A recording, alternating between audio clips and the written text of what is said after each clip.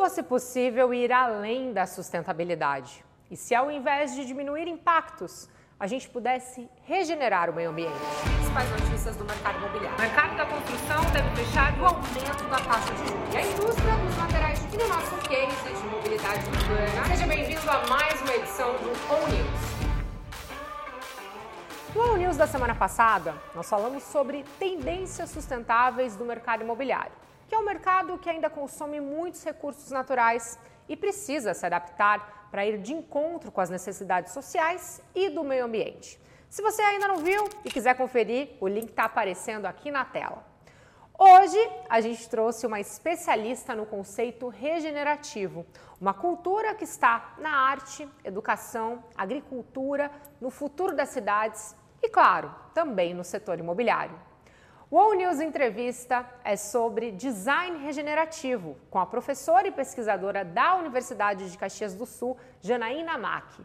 Ela é doutora pela Universidade Federal do Rio Grande do Sul, tem pós-doutorado na França e também é consultora de empresas.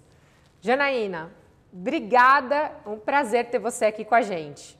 E para a gente começar, para deixar todo mundo aí na mesma página, eu queria que você explicasse um pouquinho da diferença, né, dessa questão de sustentabilidade e regeneração. Hoje a gente ainda, né, fala muito sobre esse aspecto de sustentabilidade, de deixar o mundo mais verde, de reciclagem, mas isso é uma gotinha d'água quando a gente vai para esse conceito de regeneração. Então, você que é fera nesse assunto, queria que dividisse aí um pouquinho com a gente, por gentileza. Ok. Muito obrigada, Ellen, em primeiro lugar, pelo convite para estar aqui, para a gente poder fazer essa conversa, esse bate-papo descontraído, né? Ainda mais para falar sobre um tema que é muito bacana, muito relevante, que é esse tema da sustentabilidade, e agora que a gente está discutindo sobre a regeneração, né? Mas o que é isso?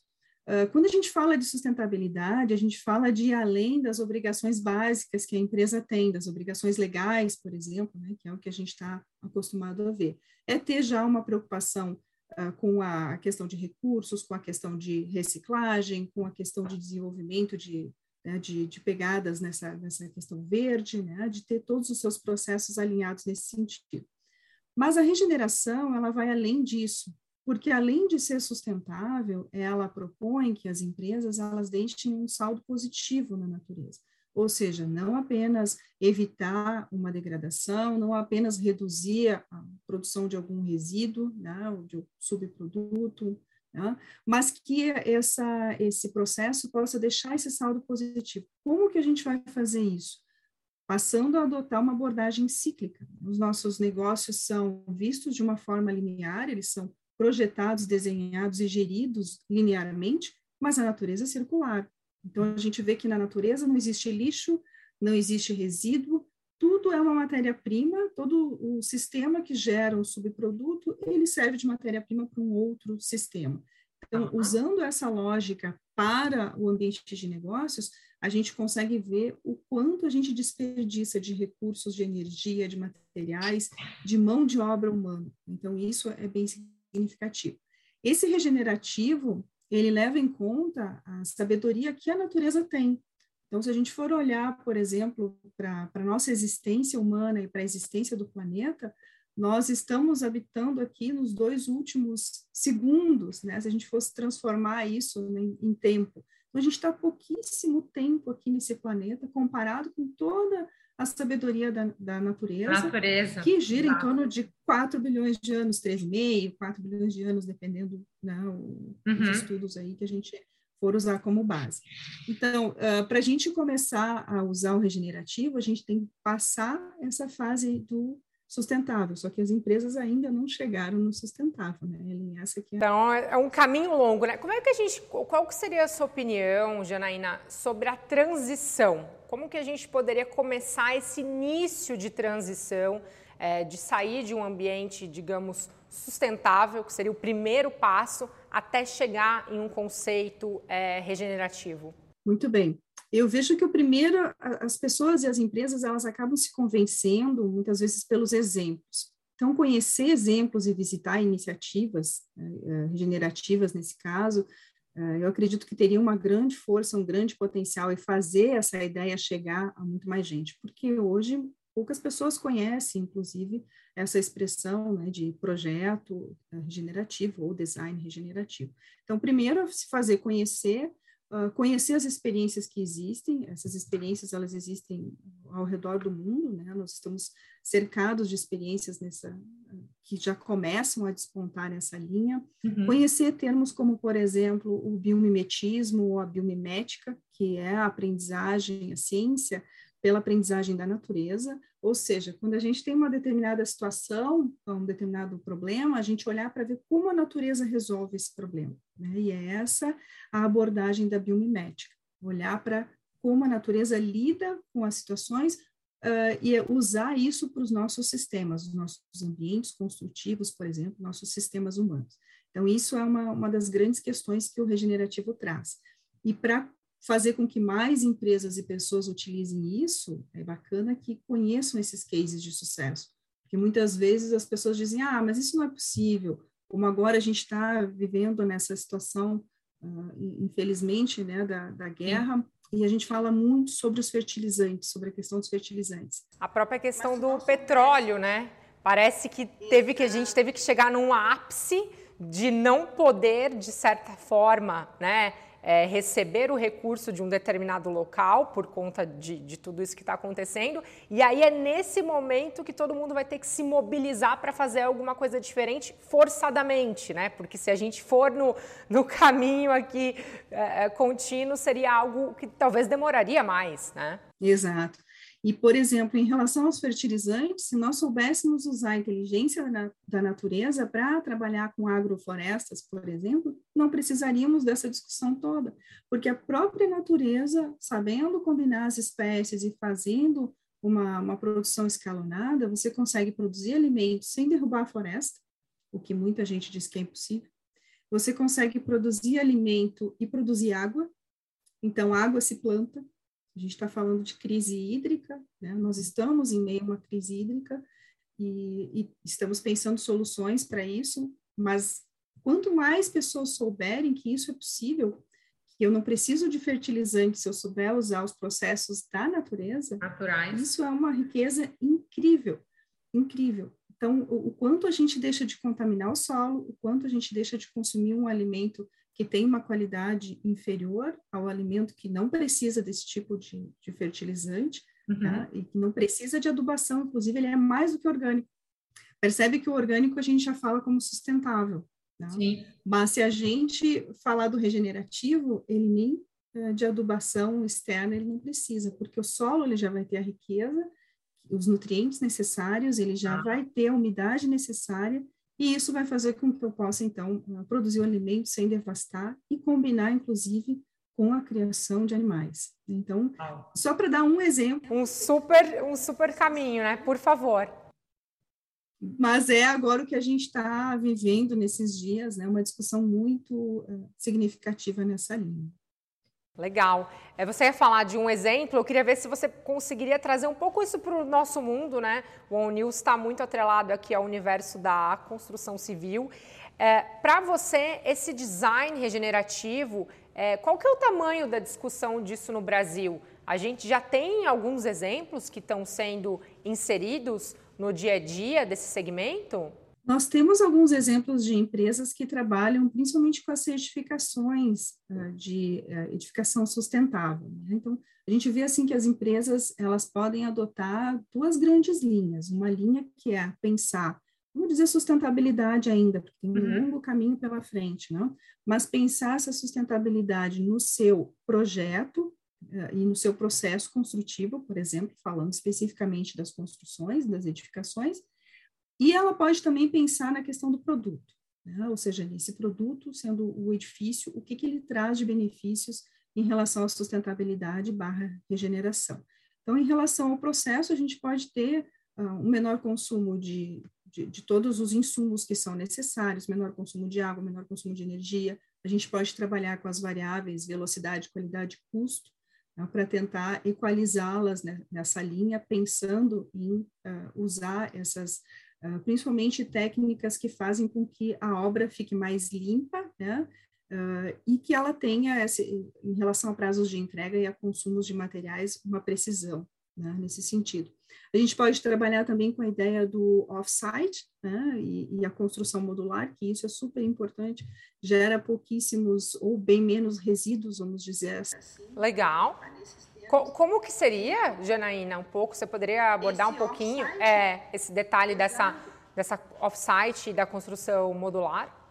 Na verdade, são as construções pré-moldadas, né, que a gente usa essa expressão também, off-site, modular, mas são as construções pré-moldadas, e a gente consegue fazer como se a gente fizesse, por exemplo, a cozinha da nossa casa, né? Nós temos cozinhas modulares, e a gente vai lá e faz o projeto utilizando e aproveitando esses módulos, e depois monta na nossa casa, né, conforme o projeto. Sim. Da mesma forma para a construção, isso reduz significativamente os custos, reduz prazos de entrega, reduz desperdícios e aumenta a confiabilidade da construção civil, que também é um assunto bastante relevante nesse segmento, né? Imagina se, por exemplo, as indústrias de outros segmentos, como de a metalmecânica ou a indústria, né, por exemplo, de geladeiras, têxtil, né, a indústria branca, né, por exemplo, como a gente fala. Imagina se ela tivesse que fazer essas dilatações de prazos, muitas vezes, que a construção civil tem, renegociações de prazos, né? Tudo isso gera um estresse e uma falta de confiabilidade também em relação à empresa, ao produto e tudo mais.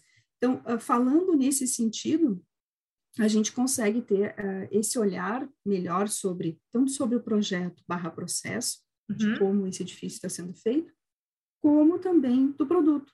Por exemplo, da gente trabalhar com a questão de águas de segunda linha, né, águas de reuso, captação de águas da chuva para que a gente tenha uma tubulação secundária e isso possa ser usado nos vasos sanitários, na limpeza, nos jardins, né, nesse tipo de coisa. É uma coisa simples, muito simples, e faz parte, Ellen, dessa ideia que você comentou da transição. Sim. Então, a gente precisa galgar esses elementos até que a gente possa discutir coisas realmente mais de ponta, como, por exemplo, a tinta que não suja, né, que foi feita com base em estudos de uma flor chamada flor de lótus, que é uma flor que tem uma superfície nas suas pétalas e folhas que não adere, a sujidade não consegue ficar ali.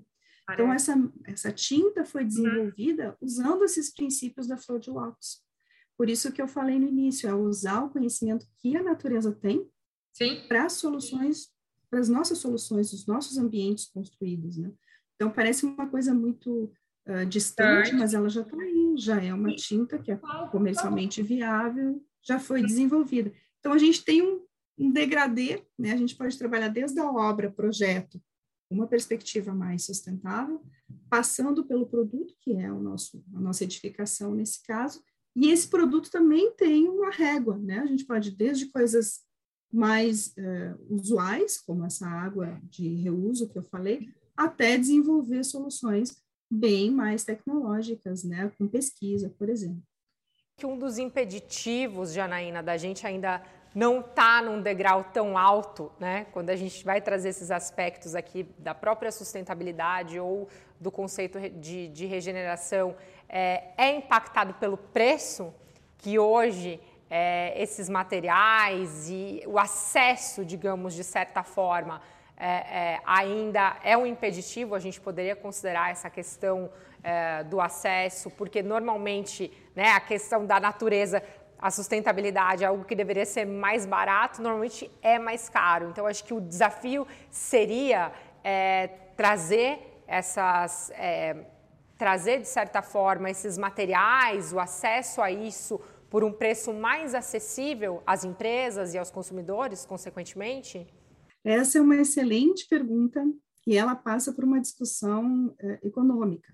Toda tecnologia, quando é lançada, ela tem esse custo, ela vai querer ter esse investimento, esse retorno desse investimento feito em pesquisa, por exemplo. Por isso, os early adopters, né, aqueles que adotam inicialmente uma tecnologia que está sendo lançada, eles acabam pagando mais caro e essa tecnologia, com o passar do tempo, vai ficando mais acessível. Quando você fala em relação a ser mais, né, que realmente muitas coisas, quando a gente vai principalmente pensando numa coisa muito simples, um produto orgânico, né, uma fruta orgânica, é mais caro. E a gente pergunta por quê, né? Porque se ela não utiliza fertilizantes e uma série de coisas que poderiam...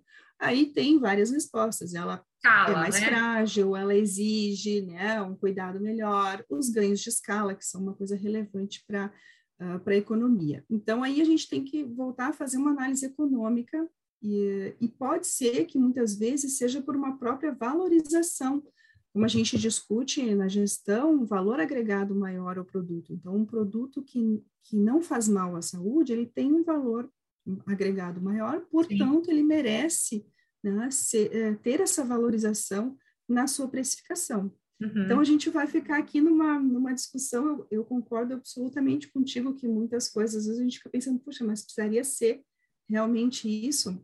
E aí, né, é um pouco da lei do mercado. Se você tem um produto que é diferenciado, você consegue ganhar mais. Se o mercado está disposto a pagar e você vende toda a sua produção, beleza, né?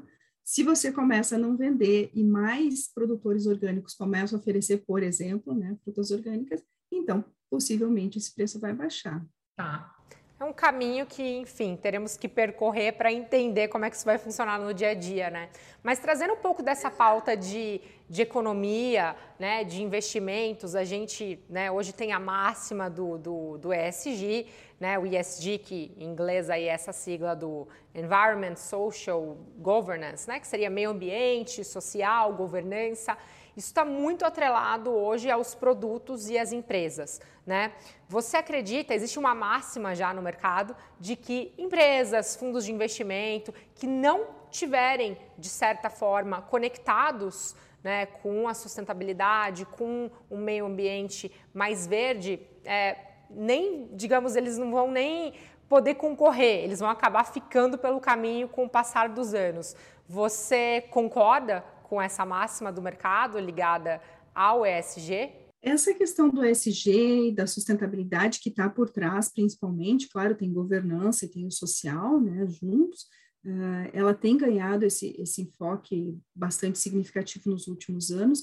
Se nós pensarmos historicamente, as empresas que têm, por exemplo, programas de responsabilidade social corporativa, já vêm atuando dentro de uma lógica de ESG desde os anos 80. Uhum. Né? Então, de tempos em tempos, esses conceitos, eles ganham novas roupagens, novos nomes. Ele é super importante, exatamente, ele é super importante.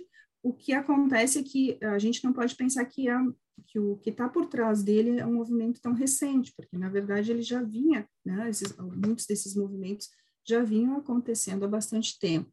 O que a gente vê em relação a essa temática é que não tem muita volta. É assim como a gente passou pela fase da qualidade, né, lá na década de 80, as empresas que não investiam em qualidade, né, então elas acabavam tendo dificuldades de se manter no mercado. E hoje o que se fala em gestão é bom, qualidade já foi superado, agora nós temos as outras questões, sustentabilidade social e governança aí para gerenciar. Então, isso faz um pouco parte desse movimento incremental de mudanças que as empresas e a sociedade vão passando. Embora essa sementinha, né, como eu falei, ela não é recente, ela já vem de algum tempo.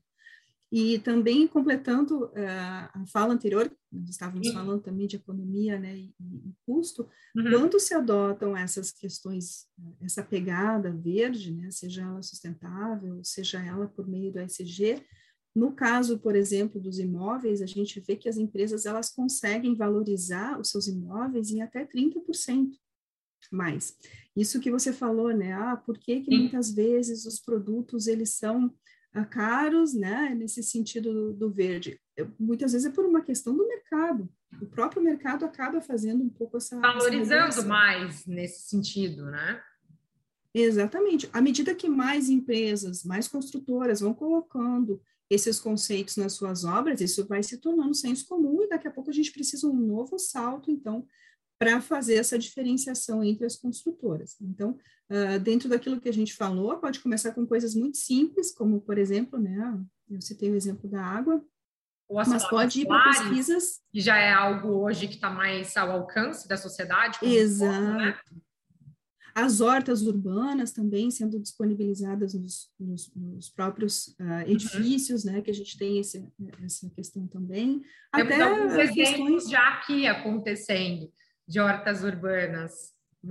São Paulo, sem dúvida. Exato.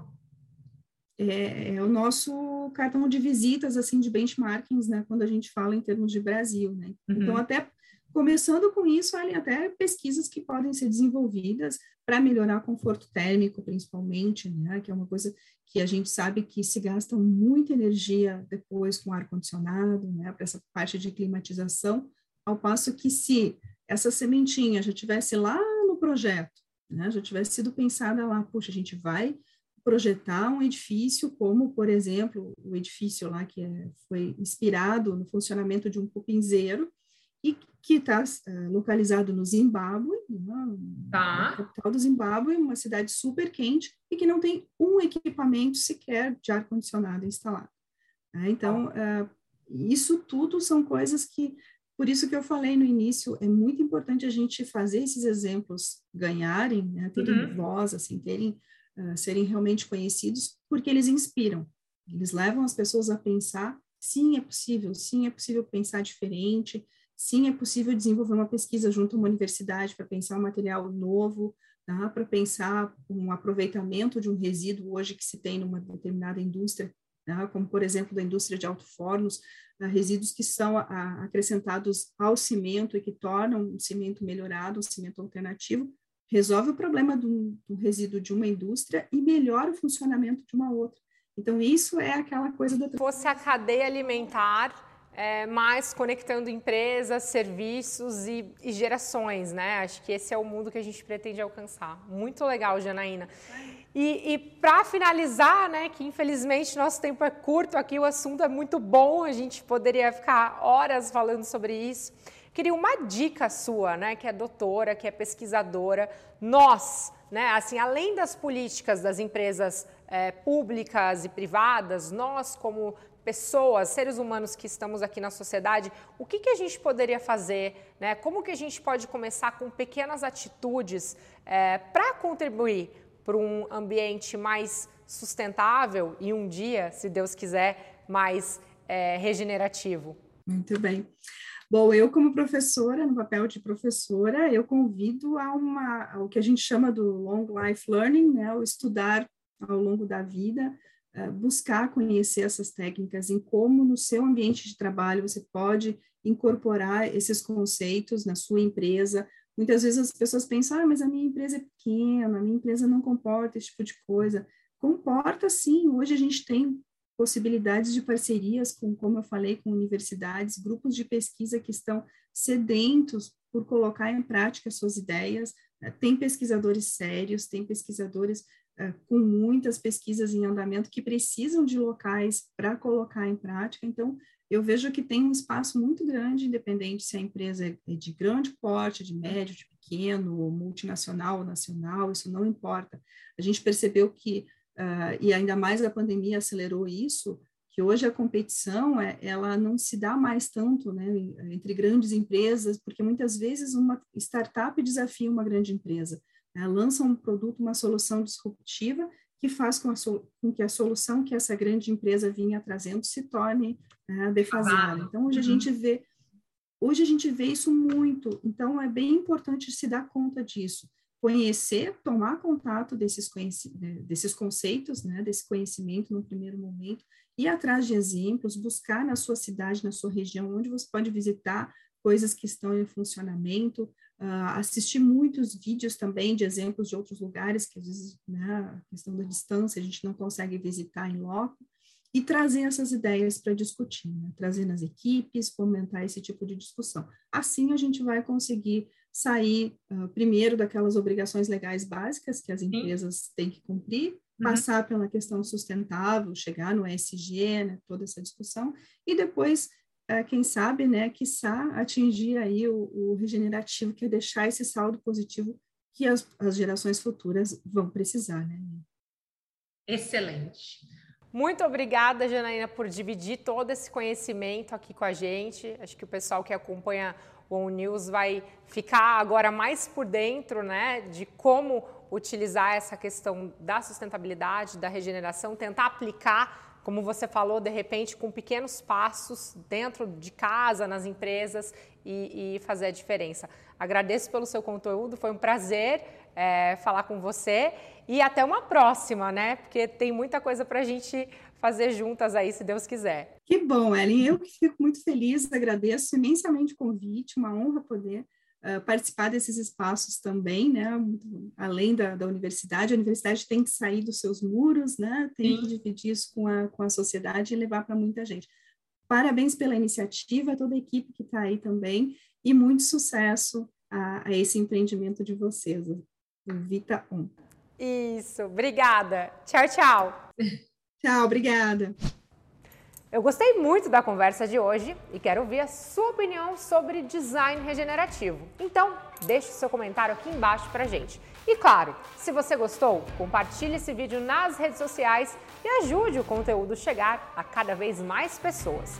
E se você ainda não é inscrito no nosso canal, não se esqueça de se inscrever, ativar o sininho para receber as notificações toda vez que a gente tiver um vídeo novo e bem bacana por aqui. O All News de Design Regenerativo termina aqui. A gente se vê semana que vem. Tchau, tchau!